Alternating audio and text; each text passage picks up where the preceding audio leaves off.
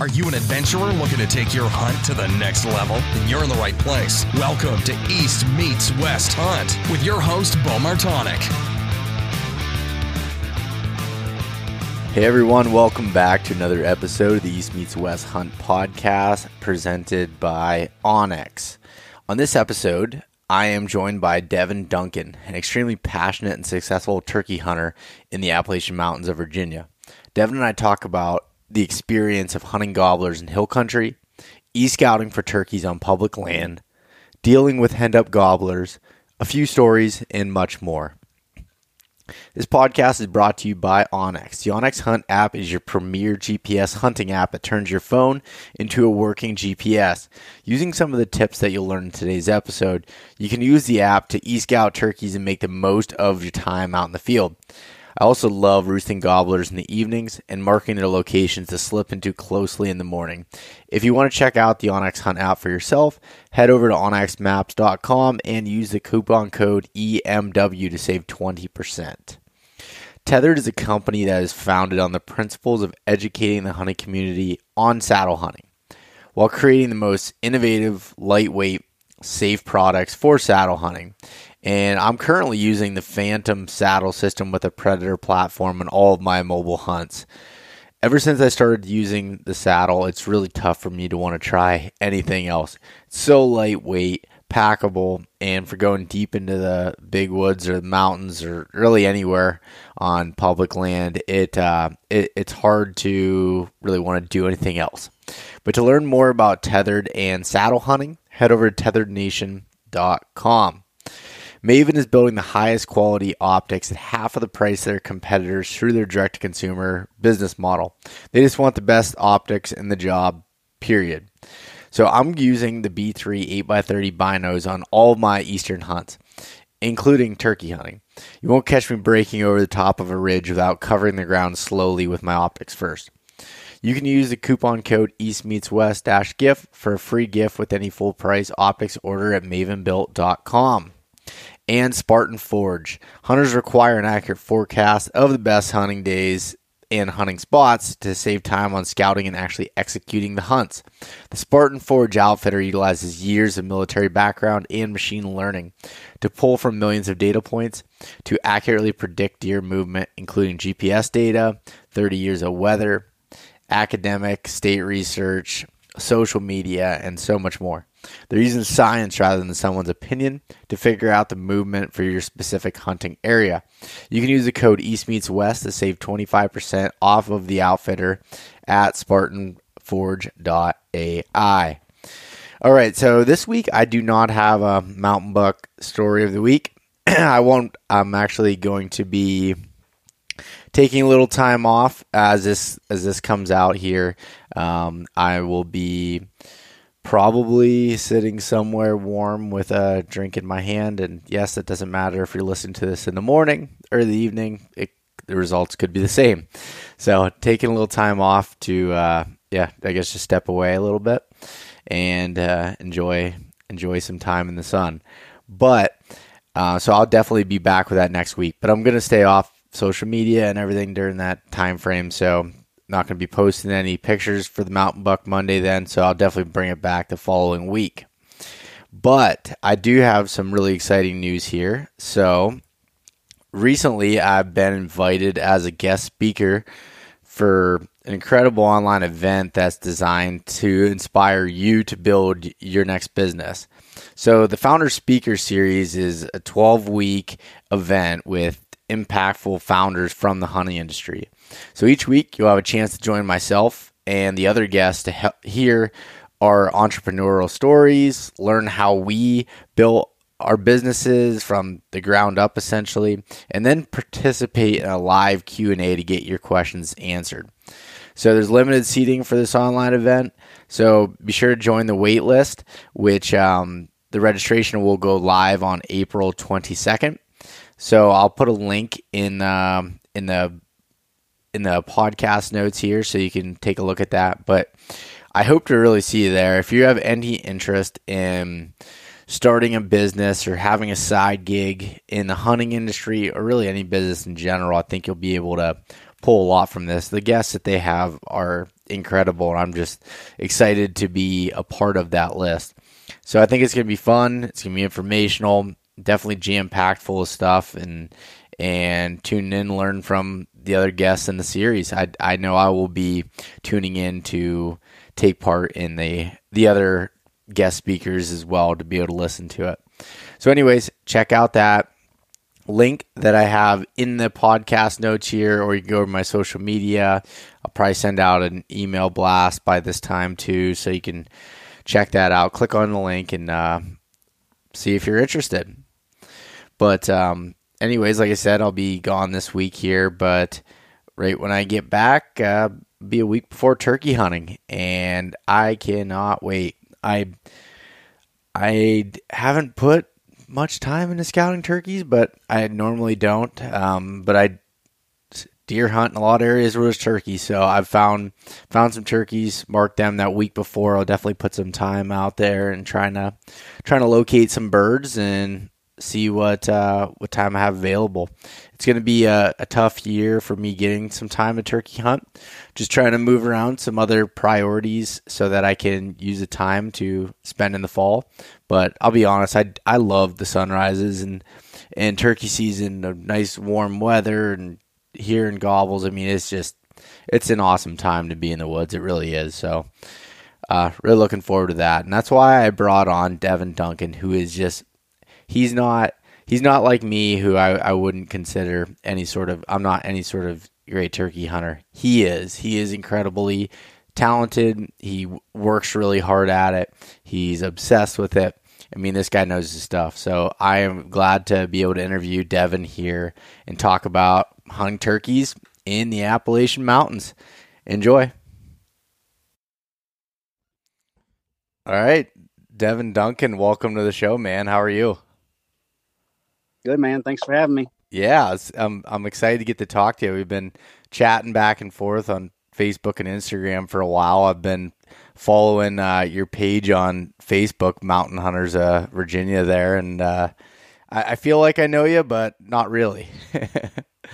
Yeah, I mean, I keep up with you too. A lot of people follow you, so same birds, the same feather. You know what I'm saying? Yep, I hear you. It's mountain bull. Yep, exactly. Just a little bit. Yeah, where are you at? Down in Southern Virginia? Southwest, like Central Virginia, kind of to the west part of the state. Okay, nice. I did a lot of work down there. I'd spend time down. You don't have to tell me exactly where you're at, so no one knows where you're at. But I know that, like, I was spending time down by Stewart's Draft and Waynesboro and those areas. I didn't live down there, that's but kind of in the Blue Ridges. Yeah, I spent some time down there for a while. Beautiful country all through Virginia, really. But it's a lot of beautiful country. Populations in the mountains are kind of, deer and turkeys kind of dropped a lot. Of course, it's being seen all over the United States, but I mean, I've been watching it for probably over a decade here, but which sometimes some mornings you'll be hunting and you think it's a shame because it's some of the most beautiful country to work a turkey in and hunt mountain bucks. But you're born and raised in it. It's kind of in your blood, and you really wouldn't have it any other way. I mean, I'd like to experience some other things as far as I love traveling to turkey hunt, but it seems like it's really our mountains aren't the habitat isn't really super diverse, and I don't know if that's a major role. I feel like it's a major role in a lot of our decline, but I don't know. The population boomed there when I'll be 32 this August. So in the early 90s, late 80s and early 90s, the populations boomed, and right not long after that, in the late 90s and early 2000s, the coyotes really moved in thick. So some of the federal lands, the loggers kind of had to jump through hoops there, like in the late 90s. I think the tree huggers and stuff kind of made some waves, and so some of the timber cutting slowed down for a while, but it's picking back up. and so that's a good thing. Yeah, that's one of the things I noticed when I spent time. I know I'm not in exactly where you're at, but down there wasn't, at least in the area I was, there was no timber cutting. And I know talking to Jason Red and even Nathan Killen and some other people I know that are down that way and everything says it's not very active, and there's a lot of political reasons behind that.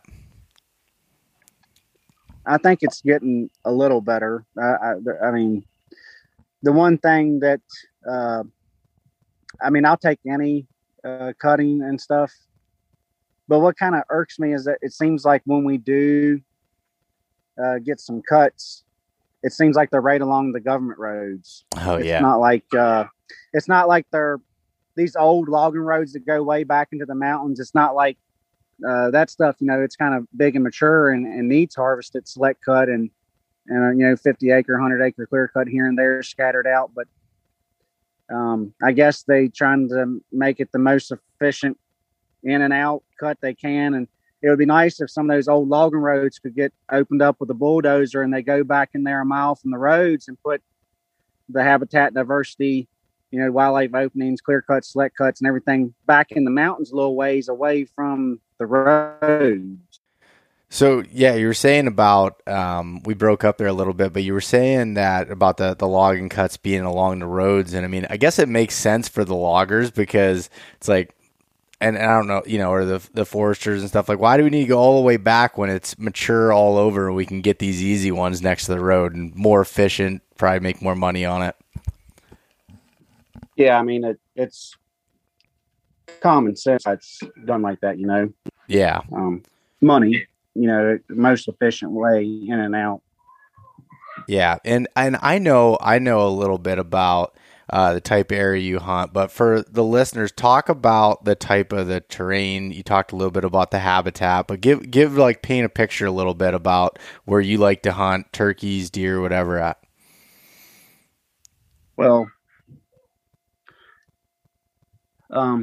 there's certainly a lot rougher and higher peaks and terrains and like the Smoky Mountains in North Carolina, East Tennessee and West North Carolina, the Pisgah, it's big, but there's some big country. I know it's quite our terrain.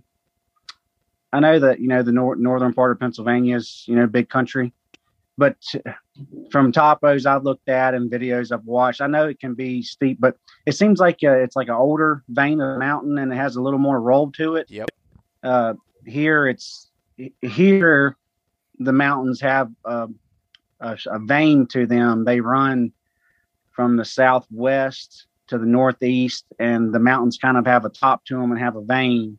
And it gets up close to 5,000 feet, 4,500, 4,000 feet in places. Around here, like 4,000, 4,500 is kind of the highest peaks. But I think we're mainly talking about, spring gobblers. There's mountains that you'll find birds on top for, certainly.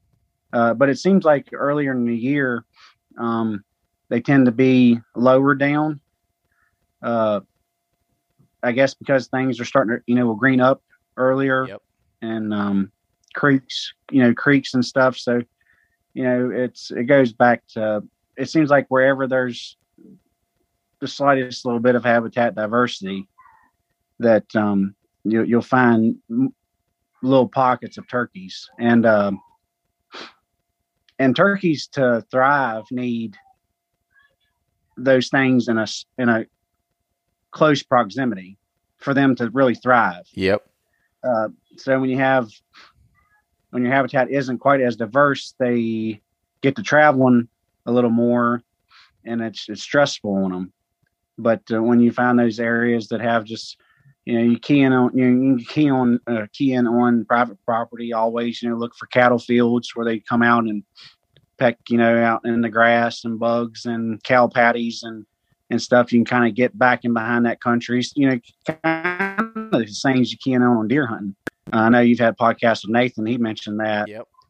Nathan Killen about, kind of, that's something you can e-scout and course, places like that, you might run into more hunters too, because everybody's kind of looking at the same thing. So yeah. And one thing you said, I don't mean to cut you off, but I know that you're talking about like the terrain differences, and like for me spending some time down there, like we have definitely what I would consider mountainous hills or whatever you want to call it, but you have definitely a lot more elevation.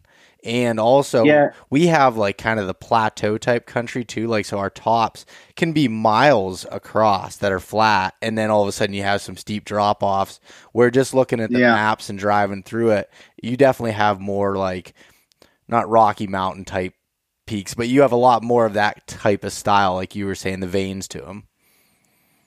Yeah. Not very rarely am I going to pull 1,000 feet, elevation gain in turkey season. Maybe over the course of a day, cutting if I plan out a big long hunt, from point A to point B around the side of a mountain. But by the time the day's over with cutting ridges and hollers, I might walk that. But deer hunting, I know Nathan's mentioned, it's not uncommon for us to have to pull 1,000 foot before daylight.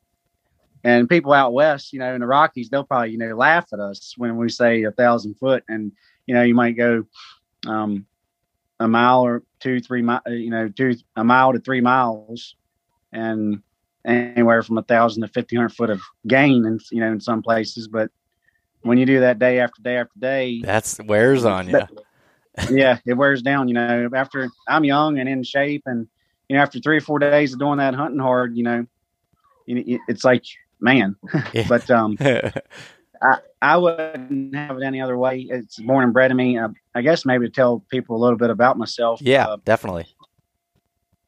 My dad was a diehard turkey hunter, and he started me when I was 5 years old. So this spring will be my 26th spring, spring gobbler hunting.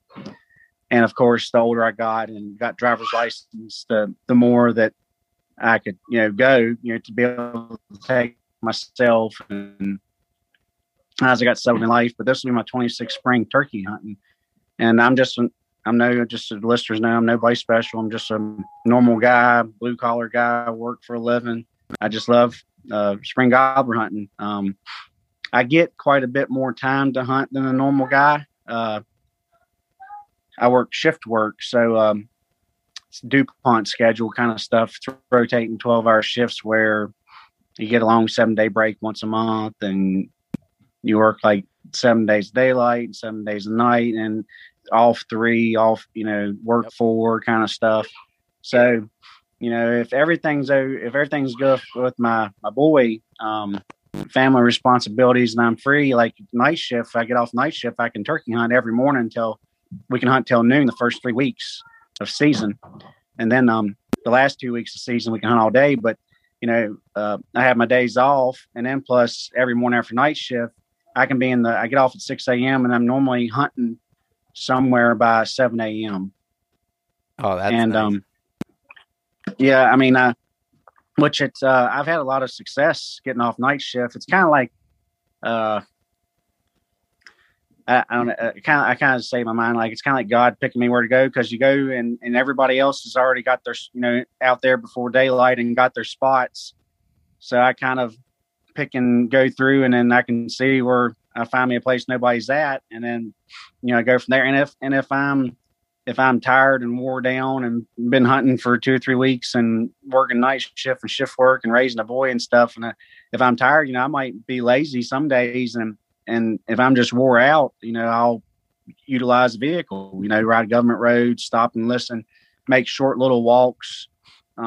There's lots of places that gets overlooked that people won't get out of the vehicle if they can't hear it from the road. A lot of people, they just won't walk up over a ridge or something. And you can, if you take, it might not take you 5 minutes or 10 minutes or 15 minutes to check something. Just pull over and there's a ridge blocking a bunch of country behind it. And you can't hear it from the road. If you just take 5, 10, 15 minutes to get to the top of that ridge, and I'll make little short walks like that in between stopping and listening. And I've had a lot of success doing that. And another thing, like, I guess the term is like road hunting, when you're not hunting from the vehicle, but, riding and stopping and listening and trying to strike gobbler up. Is I'll stand there for 15 minutes before I call, lots of times, and just listen. And, many times just standing there waiting and letting things play out. And a gobbler will start gobbling, or I'll hear, a gobbler start gobbling on his own. And I hadn't even made a call yet. And then I listen, he gobbled 2, 3, 4 times on his own. Then I'll make a game plan move to him, and I still hadn't called yet. And, if you get lucky and get one of those good, which is getting seem harder and harder to find, like a textbook good gobbling turkey gobbling on his own, it seems like it's getting harder and harder to find. But you find one, you can just keep slipping your way in there to him. And before you even call, get exactly where you want to be, and just take your time moving in on him. If he goes quiet for a little bit, just sit there and wait, and I'll just wait on him. And after saying that, when I was younger and time was a little more limited, I was like running, trying to find a gobbling turkey. I got to make something happen. I was an apprenticeship and working, and I remember like 1 or 2 seasons where I just had weekends. And in Virginia, you can only hunt, you can't hunt public land on Sundays.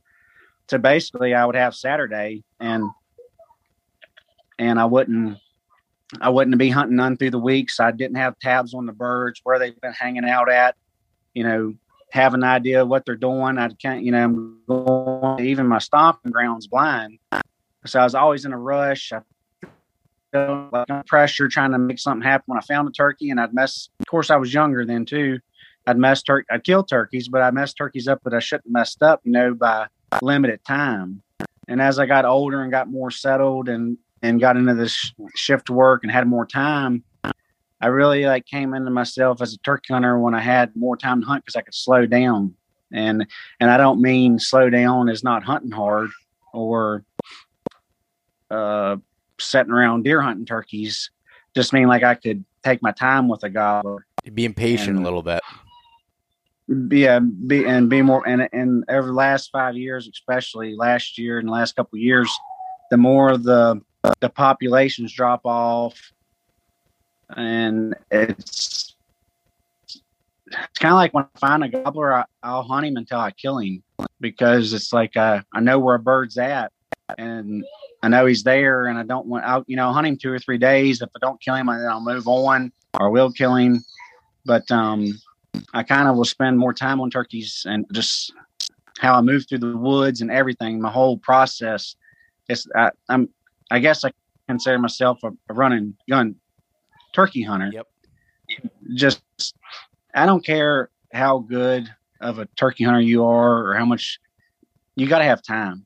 That's with anything, and that's really helped me is having a little bit more time to hunt over the last couple of years. And so, I mean, people see me killing turkeys and all that, but it takes time to stick with them. And I could be working a gobbler, for example, one morning, and maybe he shuts up on me, but while I was hunting him, a half mile away on a ridge, a gobbler gobbled 2 or 3 times, and maybe that's all he gobbled, or maybe he was over there hammering. But now I know where he's at, and he just needs it, and I'll keep, I may not be able to do it at the moment while I'm working that turkey, but as soon as that hunt's over and I'm sitting there thinking about what happened and how he got away, I'll get my phone out and I'll mark that gobbler where he gobbled, and then that's kind of the thing with having time to hunt and being able to keep tabs on turkeys. And I remember I think it was about 4 springs ago, me and my dad both hunted. It was 2 gobblers, and they was probably about a mile by the crow from each other around the side of the mountain.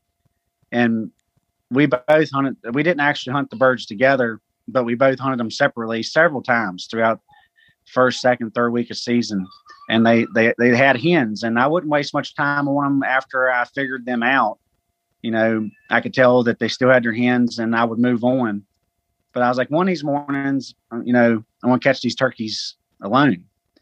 And my father-in-law at the time, we went to a place, and had a gobbler gobble really good, and came from one mountain, crossed private property, across the creek, crossed the hardtop road, and come on our side. But once he got it, we thought this girl, he was going to run at the gun barrel, but he flanked us and moved off. And just one of those crazy turkeys that just gobbles and just keeps going and out of country. Yeah. And I was like, well, there's 2 gobblers down around the mountain that been fooling with a little bit off and on. We'll go check on them. And really didn't think much about it at the time. I thought, if I did get them to gobble, they'd probably be doing the same thing, be henned up. And they was actually, the one was had totally lost his hens and actually had ganged up with 2 other jakes. And worked that bird in. My father-in-law killed him, and we high-fived and sat there and took a couple pictures. And I said, well, we'll get back there to the truck. I was just nonchalant about, like, we'll go around here and check on this other gobbler. And knew the area he run. He was staying right in that country the whole time. And went around there, and sure enough, he gobbled. And it wasn't 15 minutes, and he was dead. But yeah, a couple of things that you had said there about like having the time and being on them. And one of the things that I've learned is I don't have I usually just have Saturdays to hunt, or I might be able to get like an hour before work, depending on what time I have to be there that day. But what I've learned is even on the days that I can't hunt necessarily in the morning, I'll still go out and listen.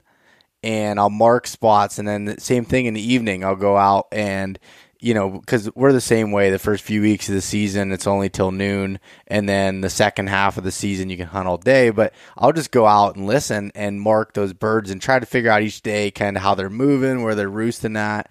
And then when I do have my chance, you at least kind of have an idea what they've been doing, rather than just going out that one day a week and trying to figure it out. And if they're quiet on the roost, that day before, then you're kind of screwed as far as you're trying to, locate them while you're hunting, essentially. Yeah. I imagine a lot of people could relate that when you're hunting your home turf and your stomping grounds, somewhere where you have more time to hunt, you'll probably hunt it a little different than if you go out of state for a 2 or 3 day run, leave on a Thursday and hunt Friday, Saturday, Sunday morning and come back home, a little short, out of state getaway for the weekend or something. I kind of change how I hunt because I'm on limited time. I'm probably not ever going to be back there again for the rest of the year, so I don't want to try to my stomping grounds and stuff. I have time to try not to spook them and or make them smarter or anything like that. But when I'm out of state, it's not necessarily running through the woods crazy, but I'll be a little more, aggressive. Yep. And I'll be aggressive on birds, locally when it's time to make a move on them. But yeah. And you'd said something earlier on about like kind of the habitat you're looking for turkeys and stuff. But like if you're going to one of these new spots out of state or even in your home state, what are you looking for as far as on a map? Like you look at a big area, you got a national forest or whatever. How are you kind of finding areas that you want to mark and go take a look at to hopefully find birds? Yeah, I mean, the topic's kind of been beat to death, on podcasts and stuff, and it's all kind of around about the same thing. But water, is one of the first things I look at. Creeks, and because turkey's got to have water, and so that's something. And there's lots of water that you can't see on a map. If you're getting rain, you run off creeks that will be, plenty of water in them. And other times of year they're dried up, but access. I don't want too many roads because I've been to places I've been places out of state when I was it was the first time I was ever been there, and I thought it looked really good. But once I got there was roads everywhere. So it was like, even if I found a gobbler, there could be someone else on the other road, a mile by the crow, could be hearing that gobbler and be coming into him from the other side. And I never could tell if I was working a turkey by myself. Yeah. So you want some access, some trails and stuff like that, but you I don't want too much access, but then again, you want to be in birds. So Yeah. it's like walking a fine line, literally, of trying to, but lots of times if I'm going somewhere new, of course I have friends, we talk and communicate, and I'm not really the person. I don't want someone to drop a pin and say there's a gobbler roosted here. Might discuss areas or things like that, but I still want the sense of kind of doing it myself. Yep. A lot of times when I'm going somewhere new, I'll just find the closest place from me traveling from my home to whichever state. I'll kind of pay attention to the closest stuff that I can drive to first into that state. And I'll make a game plan and try something. I just tell myself, no, after a day or two, if it ain't going good or just not having any luck, then I'll drive a little further. So I kind of, until I find a honey hole or a pocket of birds, I'll check out the closest things to me first. And then, and really sometimes you just got to quit. If you look at maps, after a while, you start driving yourself crazy. You only look at them so long to when you got to go just put boots on the ground. And a lot of that's just good old fashioned finding a high listening point and get in there before daylight. And it may be from the truck. The best place to listen might be right at the truck, or hunting public does it a lot. Yeah. They're not bashful about utilizing the vehicle. Sometimes that may be your best bet when you're going somewhere new, is cover a bunch of ground right at that peak gobbling time in the morning, and locate some gobbling turkeys, and then make a plan. And if it don't work out, where another one was, and so on. Yeah, instead of investing all your time and hiking into an area and then realizing it's not the best, or there's one bird, and you have options where you can work from the road a little bit. Yeah, and then like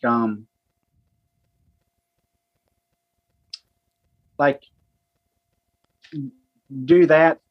I mean, if you find a gobbler, of course you're going to go after him, but do that for a little bit, that peak gobbling time, and try to get some ears on some birds. And then in the middle of the day, when it gets hotter, and the action's slowing down, then that's when I'll do a lot of parking and walking back into places. Kind of, I'm hunting, and if it's a state that you can hunt all day, of course I'm going to be hunting and moving through the woods at, hunting.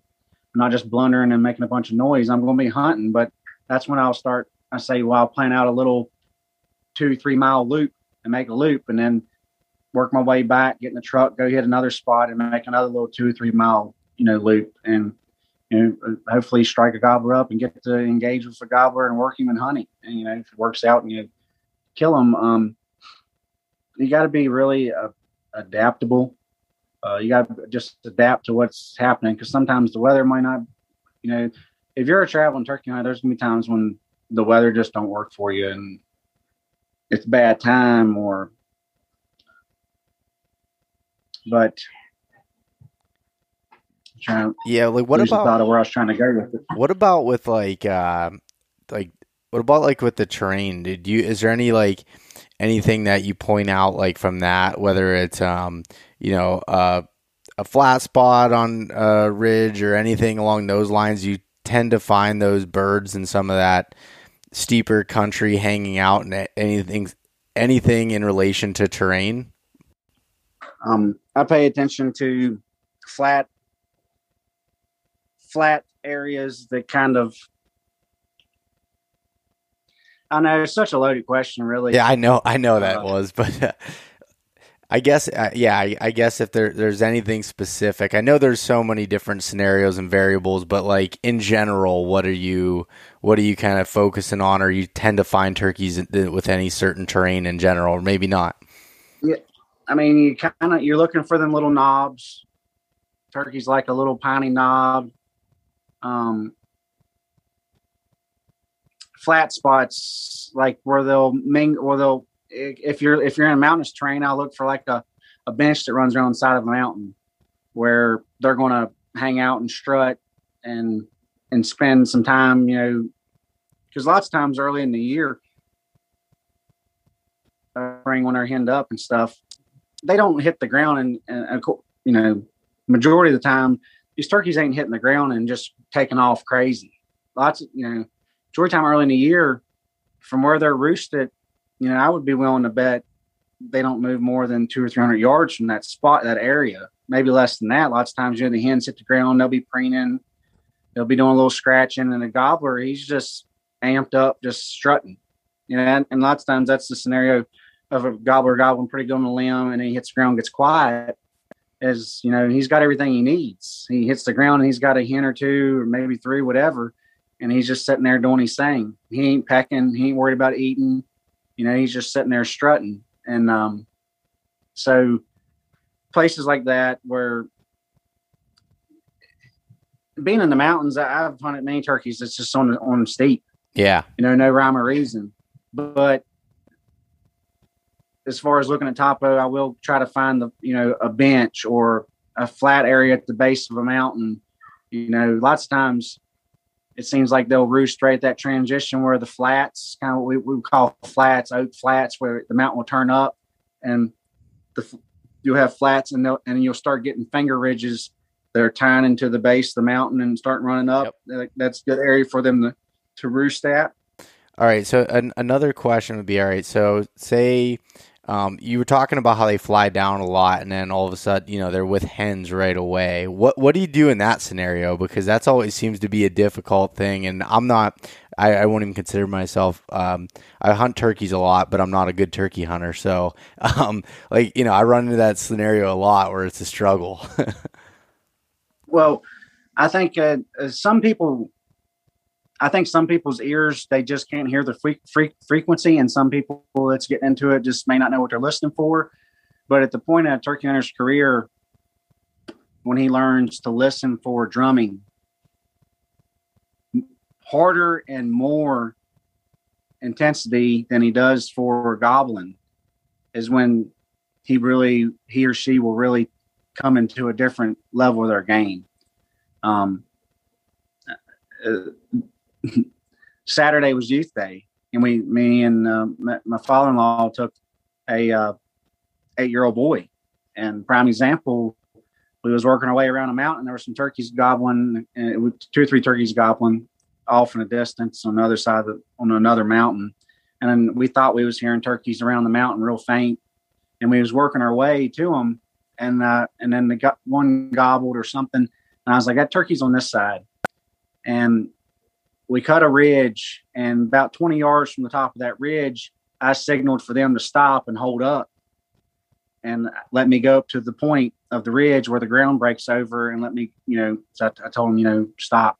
And I eased up there, and I put my ear up over the hill, and I listened, and I thought I heard a drum, and I listened, and I was like, he was right there, 60, 70 yards. And some people may have just plowed over top of that ridge and spooked the turkey. But I felt like the way the ground was laying, that the turkey was closer than what he sounded. And I was thinking to myself, I need to slow down when I get to this point. And when I got up there, I can hear him drumming. And, and I signaled for the little boy to come here. And I got him up there and got him to my legs, and we got set up and we started working the turkey. And, but so many times I'd be walking along and stop and listen and hear a gobbler drumming. You hadn't heard no gobbling or anything, but hear him drumming.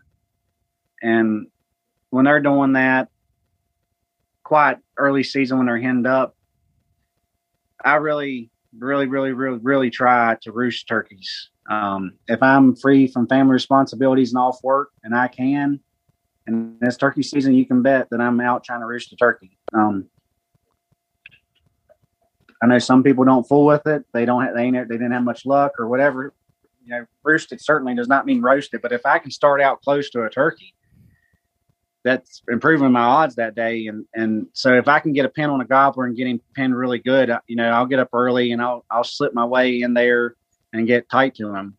And if I'm not exactly sure, I got the pin and where I think he's at, but not sure, I'll hang back and let him gobble. I'll try to get him to gobble early, so I got some darkness to close the distance and get a little tighter to him. And if he hits the ground and will gobble once in a while, let me know where that's good. But if I can get in that bubble of hearing him drum, then that right there is such a cat and mouse tic-tac-toe game to me, is when they're not gobbling, but I can hear him drum. And I know in Pennsylvania, you're not allowed to like stalk turkeys. Yep. You have to, it's against the law. And I'm sorry for y'all. That's very unfortunate, because that's a big part of my game that's a big part of my game, is to be able to reposition and get closer and hear his drumming and work my way in and get in his bubble. And, but that's, normally first part of the year, unless I get lucky and find a hot gobbler that's what you're looking for, a lot of days that's what I'm doing, is just trying to get close and tight to a turkey and get in their bubble and hanging there tight with them. And that comes back to, if I have a turkey, if I can hear a country and there's nothing else gobbling and I'm close to a turkey, I'm not just going to leave him because he's not gobbling and start covering ground to find when I was younger, I may have. And then there's a time, someone may quote this one of these days. I'm not really anybody to quote anything about, but turkey hunting to me is all gut instinct. And that gut instinct is refined and tuned and tweaked through experience. And it can't be taught. It can't be explained. An experienced turkey hunter knows exactly what I'm trying to describe. But, when you're working a turkey or whatever situation, and there's 10,000 things, possibilities scrambling through your brain, and a wire will click. One of those nerve endings in your brain will click, and that's what you do. And what happens. But when your gut tells you that's what you need to do, and there's no way to teach that. It's a lot of experience and screwing up. Experience and trying out. Yeah. And you learn more from the ones that get away. And that's the truth. And then you learn a lot from when things click and a hunt works out, and you're thinking, man, in your head, you're thinking, how many people could have pulled that off? But, it's so much gut instinct to it, but you can't, and, not everybody had a father or uncle or granddaddy or someone to take them, get them into turkey hunting when they was little. But fortunately I was, and Dad had me in the woods before I could even walk. I couldn't, I'd be 3, 4 years old, 5 years old. And he would, in the evening after he'd grab me up and take me out in the woods and try to roost a turkey. And then, he started hunting me when I was 5, and he always put me first. He didn't let me call a gobbler into him until I was like 22 years old. As I got older and had plenty of turkeys underneath my belt, I'd be like, you're shooting this morning, and he wouldn't say nothing. What he was thinking is, no, you're not. I've killed my share. You're shooting. We'd strike up a gobbler and he'd be right over the bank. We'd be arguing like, you sit in front, you shoot, I'll get back and call. Yeah. And he'd be like, no, I've killed my share, you shoot. So he always put me first. And I learned so many hard lessons that I didn't necessarily have to learn on my own.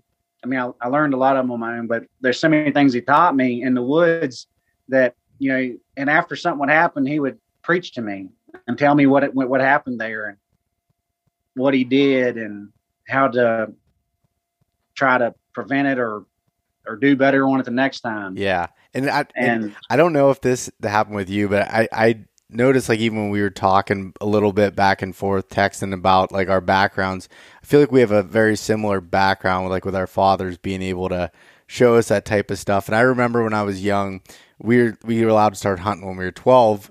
I'd went out with my dad before that, but when I was 12, between my dad and my grandfather, they called in 4 turkeys for me within the first week, and I just I screwed them all up. I'd miss or I'd move or do something, and I'm like, oh, this is, this turkey hunting stuff's easy. I just keep, screwing it up. And they're like, no, actually it's not. But, we've gotten really lucky and they've just taught me so much and things that I've been able to, even now, like if me and my dad are able to get together to go out for a hunt, like he always still wants me to be the shooter. I'm like, no, like it's all right. Like I don't really care that much as long as one of us, has the opportunity. But it's, it's just that, I guess, fatherly instinct to do that too.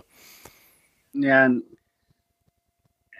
one of the things that really felt like it put me ahead, and it took me a while. He taught me, and it took a little while in my teens of messing up and saying, he knows what he's talking about. Was one of the things he really drove into me was how you move through the woods, how a diehard, turkey hunter moves through the woods and listens. And so many times, growing up, we'd be slipping along and he would stop, and he'd raise me, I walk, you walk, when I stop, you stop. And he would stop and he'd have his ear cocked listening. And, he'd be like, I hear one drumming. And I'd be like, I don't hear, you're crazy. I don't hear, I didn't say this, but I'm thinking in my head, like, I don't hear no turkey drumming, and he'll get me all set up, and he, his heart's pumping and getting me ready, and he's picking a tree out and getting set up, and he'll call, turkey will gobble. And, he done that so many times to me, but it, taught me a lot about moving through the woods. And my dad's a smaller stature guy. He's like 5'6", and I'm a little shy of 6 foot. And I was always like, when I was I think I was 4th, 5th grade, he went to work one day and, he got dressed, went to work, and he kept kind of pulling his pants up. We'll come to find out he was in my pants. I was wearing like 30 pants. And, but he really preached. I mean, like, get mad about being like, he'd say, he it's funny thinking back now, it kind of makes me laugh, but I'd be trying to put it into words. I'd be moving, following him, and I'd be louder than he was. And he'd turn around and be like, walk fast but light. And I'm thinking, here I'm this little kid thinking, well, how do I move my legs fast and cover grounds fast, but walk light? And I'm, it's kind of, I worked for this guy. I said in another podcast, he was building a rock wall, and I had never done, build a rock wall before. I was like, what do you think of this rock? And he's like, boy, you got to think like a rock. I'm thinking, how do you think like a rock? But, you got to find a rock that wants to lay there and not lean forward. But just, kind of the same thing. I always kind of, but but I couldn't really, there's so many people getting into the sport over the past decade, 2 decades, that didn't have a mentor, that, they might have got in their 30s or 40s. And, and I just think, I am who I am, the hunter. I am, the things he taught me when I was younger. And as I got older and got on my own, I took my own twist on things and became into my own hunter.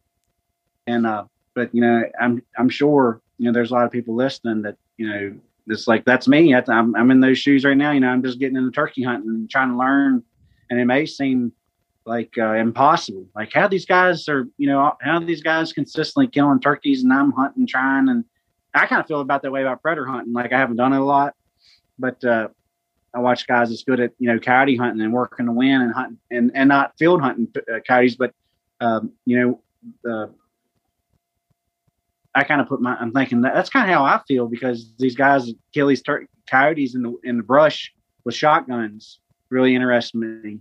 And what it is, the more I've dug into it, it's a lot like turkey hunting, but they can smell. But you reposition, you locate them, and find where the dens are, and then you go in early and get tight to them. And I'm hoping in the future I can start getting to go more and implement that, because when I was younger, I thought you just went out in the woods and set up and did, predator sounds, and they came. That's what I always did. That's not how it works. Mm-hmm. But and you get lucky once in a while. You get lucky once in a while, but you're not consistent. No, and it's the same way with all kind of hunting. Like whether deer hunting, you get those guys that'll kill a buck. Once every, you might kill a giant deer, but it's once, one off, or like a turkey or anything. It's different when you get the people that are doing it consistently. It's just, I don't know. It cracks me up. And what you're saying about like pulling those things from your dad and then molding in your own, like, so I had my dad, and then my grandfather's, he's 70, I don't know how old right now, and he still kills a bird every year, and he kills an old one, and he doesn't go out till 9 o'clock in the morning. He likes to hunt them in the mid morning. He's like, I'll let you amateurs play with him in the morning. He's like, I'll go in later on. It's funny. Well, he's smart because he's paid his dues and he's older, but he also knows if he finds a gobbler gobbling mid morning to lunchtime, if he finds a gobbler that cuts a call off or gobbling on his own, more than likely, lots of times that gobbler is in trouble. Yeah. Yeah. It's funny, like, and back when you were talking about getting tight to the roost and, like, your gut instinct, I mean, that even comes down to how tight you get. Like, you can't give a number. Like, if I were to ask you how close you're going to get, because it all depends on what the terrain looks like, what the vegetation's like. Foliage. Yeah. And, like, I found a gobbler, there's 3 gobblers roosted in a clear cut, which blew my mind. It was a wide open new clear cut, and it had a couple of trees that were out there, and they were roosting. I'm like, but there was hens too that were in some of the surrounding trees. I'm like, how am I going to get close? So I had to get in there like 2 hours before daylight, and I went and I set up like on this little gas well pad, and 3 of them flew down one way. The one flew down basically not very far in front of me, but the hens landed like right in front of me, and it was a very lucky scenario. But I would never called him in with all those hens, but I was set up there, and he came out strutting, and I was able to shoot him right there before work, and it was awesome. But like it's hard to explain that to somebody if they haven't done it or don't have that experience to know, like, okay, all right, I can't get real tight if I'm coming in my normal time because of how wide open it is, or, different things along those lines. Yeah. Strategy and stuff. It's, deer hunt, all of it, all the it's been hit on so much that I almost feel like, there's plenty of resources out there for like strategy, and it's almost like now people want to hear stories. Yeah, that's what I like to hear. Like, actual hunts or things like that. But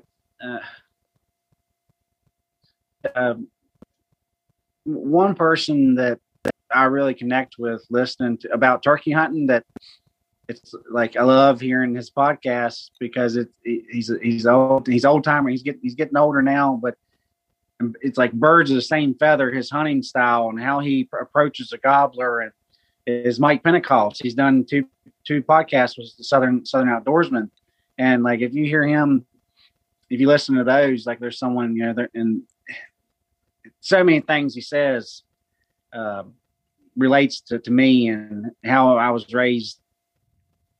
Taught how to work turkeys, and he does a great job. And Mike gets to rambling, and he does a good job with telling about different scenarios and everything. I just kind of want to throw that out there. Also, not to take away from East Meets West. No. If there's anybody, Southern Outdoorsman is a great podcast. I love listening to those guys. If there's any younger guys out there that want to really hear a turkey killer, talk about the strategy, Mike puts it in a good perspective too. But man. So what's this is a very open-ended question too, but what are some memorable, give me a memorable hunt in your mind, whether it's the meaning behind the hunt, whether it's how the hunt laid out. I want to hear one of these stories. I know you have a ton of them. Yeah, it's a bunch. One gobbler, which it isn't really much to the story. I made like 2 springs ago, I made a trip the first time I went to Georgia, and the weather wasn't great the first day, and I kind of kept working my way across the state, checking places, making little short walks, stopping, and never heard a gobble the first day. The second day, I parked on some public land and slept in the truck, and it hammered down the rain till about 9-10 o'clock in the morning. And then as soon as the rain stopped, I started hunting, made a big walk. And, when as soon as the rain's over with, the brush is soaking wet. So you might as well have been hunting in the rain. And I made a big, long walk. Still no gobbles, no turkey sign. So I'm thinking, because I was back up in the mountains and it was pretty dead. It was kind of like walking on the moon. I was like, I got to sit down and look at these maps and I got to find some private property, a cattle field or something that butts up to the national forest. So I found these old cattle fields, and the government ran around the side of the mountain behind it. And this was like 2:00 in the evening. Still, I've been there 2 days, hadn't heard a gobble. And a hardtop road actually ran down the valley, and you could stop and call across the private property on the mountain. And I was thinking, well, if I get one to gobble, I'll mark him. Then I'll go back to the access and then hunt my way around to the gobbler. Well, I stopped a couple places, listened, called, hadn't heard nothing. And I drove past this trailer, real nice guy, guy had he took care of his place. And I used to have a vehicle, and he was sitting on his front porch. And he was looking right at the cattle field and the mountainside was right in his face. And I was like, I bet he spends a lot of time on his porch. And so I thought, well, I'll get down here at the end of this national forest. I don't get a gobbler. When I come back up the road, if he's still outside, I'm going to pull in there and talk to him, be friendly like. And I pulled in and still hadn't heard a gobble. And I, introduced myself and talked to him. He's just nice as be. And I said, I told him what I was doing and, where I was from. And I said, do you happen, while you're sitting out here on the porch in the mornings and stuff, do you hear turkeys gobble on the mountain? He's like, yeah, I hear them gobble every once in a while. And every once in a while, every other day, I see a big old gobbler out there in that field strutting. So I'm thinking in my head, it was running 100 miles an hour. I'm like, I was like, that's the best lead that I have. And, so I done had my mind made up the rest of the day till dark that I was going to hike in there, whether I killed anything or not, or hurt anything or not. That's where I was going to go the rest of the day until dark and try to roost one. I said, you mind if I call real quick? And he said, no, go ahead. So always when I'm trying to strike up a gobbler, I'll start out soft, and then you can always get louder. So then there towards the end, I think I was using a crystal pot call. And then I got loud and cut. And nothing, 5, 4, and when a turkey ain't real amped up, many times you'll call, you won't hear nothing, you'll be ready to go to walk, and it's kind of like a delayed gobble, and then he'll let it out. Well, I was getting, 4, 5, 6 seconds went by, and I was getting ready to, say, well, thank you and whatnot, and he gobbled. And I said, you hear him? He said, yeah. He said he's up there, he knew where he was, he knew the mountain like the back of his hand. And I called a couple more times. He never did gobble. He just gobbled at one time at like 2:00. I said, well, thank you. And I drove down the road like 1.5 miles or 2 miles, which by the crow wasn't too far, but to get cut around the side of the mountain to the gobbler up and down, it was a ways. And I said, well, I ought to be able to, in my mind, I was thinking, I ought to be able to find a gobbler before I get to this turkey. And I'm going through there and they're scratching everywhere and a good sign. And I'm thinking, man, I ought to be able to strike up a gobbler before I get to that turkey. But I eventually make it all the way to my pen where I marked the gobbler, still no gobbling. And I get set up, no gobbles still, make some soft calls. And I sat there about 45 minutes, an hour, or nothing. I said, well, there was a slight drop off. The mountain kind of come down steep, flattened out a little bit, and ran down for a long ways. Then it kind of dropped off again to the private property. And I said, well, maybe that gobbler worked his way off the mountain when I called over there at that guy's house. Maybe he worked his way downhill. So I said, well, I'll slip one down the mountain and get to where that ground breaks over and then set up again and listen. So I work my way down, get set up, and I call a couple times, don't hear nothing, and I'm sitting there. 10, 15 minutes go by, and the leaves were the sun came out, and the wind kind of started blowing, and the leaves went from soaking wet to bone dry, loud and crunchy, sunshine shining. And then I was sitting there, and no drumming, no gobbling. I just heard footsteps, and he came in silent, never gobbled, not a drum, nothing, and I killed that gobbler. And so I'd been there. I was just thinking to myself, maybe it was luck, but that gobbler, I remember him because it was just like my back was against the wall. I was somewhere I'd never been before, out of state.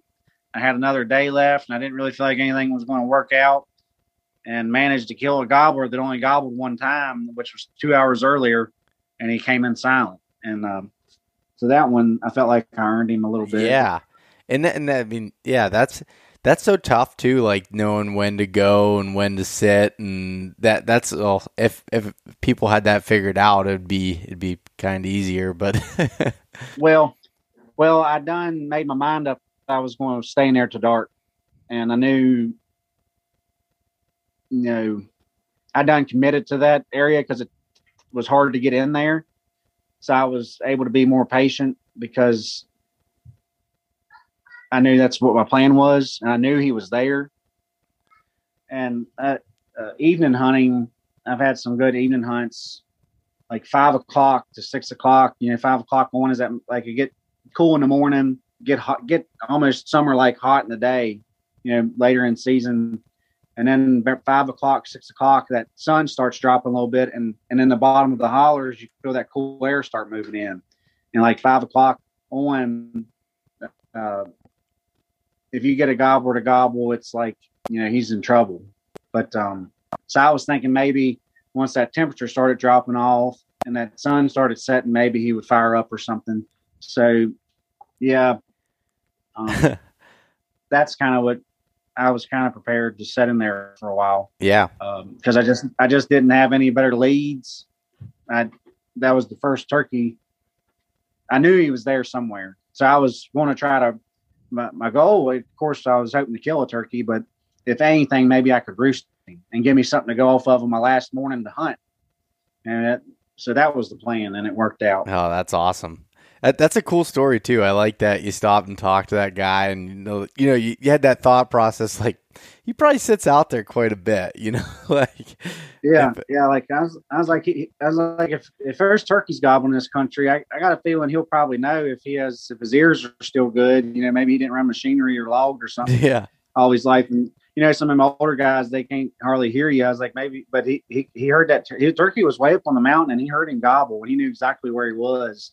But I'm not scared to stop and ask for permission, use your manners and just be honest with them and tell them what you're doing. And you get turned down. Sometimes you get luck or just information. I talk to people at gas stations, and lots of times, people, be real friendly. You ain't got to tell them. Lots of times you'll be in there and turkey hunting close 1, 2 o'clock in the day. You may be getting some ice for the cooler and going somewhere else, and someone say, "You a turkey hunter? You got any luck?" And I get telling you, and that's till you go a place to go try. Yeah. I'm tagged out, and there was 2 or 3 gobblers still gobbling up in that country. Sometimes you get lucky like that. Yeah, that's awesome. Cool. You'll be heading out then this weekend's the opener for you, right? I mean, by the time this airs here, it'll already had happened, but that's this weekend, right? Yes, season comes in Virginia. The season always starts the second Saturday of April every year, and youth weekend's always the first weekend in April. Okay. And season always comes in the second Saturday in April. It runs for 5 weeks. The first 3 weeks is noon shut off, and the last 2 weeks you can hunt all day. It's looking like it's calling for like 3/4 of an inch of rain Saturday. So, but I think in the morning. I think it's not supposed to move in until like midday. So okay. As long as it's not a downpour set in rain, if it's just a drizzle, I'll be out there. And if I'm out there and get caught in some downpour rain, then if I'm a mile from the truck or something, I won't be in no hurry. I'm already soaked. So, and we've killed some turkeys. And the thing about hunting the mountains is it's national forest, mature timber. There's no wildlife open. It's not like you can get in the truck and go ride around and spots them out in the field strutting and then park the truck and make a move on them. These turkeys are woods turkeys. So, they probably will gravitate towards those open oak flats, logging roads, maybe a recent clear cut or an old logging landing or something like that. But we've killed some turkeys, and I know like 2 was in the middle of thunderstorms over the years, just thunder cracking, rain hammering down. Like, of course, that's not going to happen every time, but if you find one gobbling, and that type of stuff, he's in trouble if he's answering you in that. Yeah. I've had a lot of luck in the rain, light rains. I'm not scared of, if I'm off work, like say, if I'm off work and free from family responsibilities, I'm going to be in there.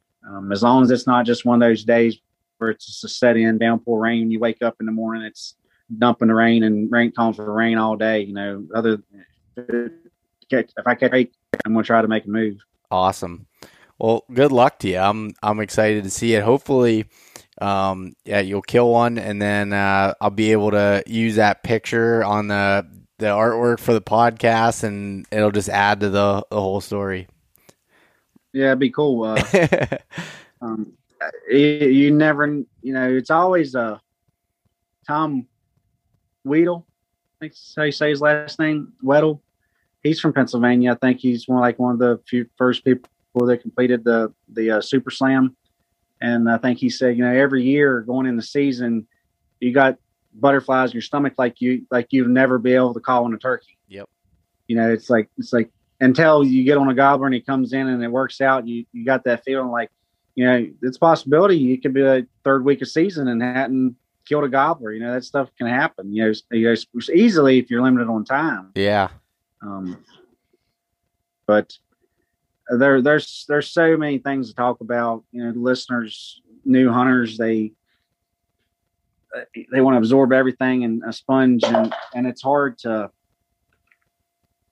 put it into words. That's why that's like the little quote there that I say, that it's gut instinct and it can't be taught. You gotta, and I think, maybe something to end on is, when something goes wrong, don't fly off mad and just storm out of the woods, and, sit down and think about what happened, like, what I do wrong, admit you done something wrong, and what could you done different. And the next time you run in that situation, it's there in that memory bank in your head. It could be something happened 5 years ago, but you may not run in that situation for a long time, but you'll end up in a similar terrain situation, or the gobbler's acting in a similar way. And, and that little spark in your brain will say, well, it'll come back. So just try to learn from those mistakes and fine tune that gut instinct. Awesome. I love it. Devin, thanks so much for coming on and talking with me. If anyone wants to follow along with any of your stuff, do you have any place that they can check that out? Yeah. My Instagram is open to anyone. I don't have it set on like where you have to request. It's just wide open for me. I don't consider myself an influencer or anything like that. I'm just a normal old guy, but it's Devin D89. It's my name, DEVIN D89. Awesome. Well, everyone should check it out. And then you have your Facebook page, Mountain Hunters of Virginia, right? Is that what it's called? Yeah, Virginia Mountain Buck. Yeah, Hunters. that's it. Yeah, I love watching that page as well. A lot of really cool people on there. Yeah, it simmers down, in the spring and summer, but when after turkey season's over in the middle of summer, start heating back up, and mountain hunters, talking. Yeah, buck hunting. Yep. Awesome. Well, thanks for coming on again, and we'll stay in touch throughout the season. Yeah, man, I appreciate it. Hopefully I put something into words that somebody can, grab something from. Yeah, you definitely did. Thanks so much for listening to this episode of East Meets West Hunt with your host, Bo Martonic. For more great content and to stay up to date, visit eastmeetswesthunt.com, Facebook at East Meets West Outdoors, and Instagram at East Meets West Hunt. If you enjoyed today's episode, please review and subscribe, and we'll catch you next time.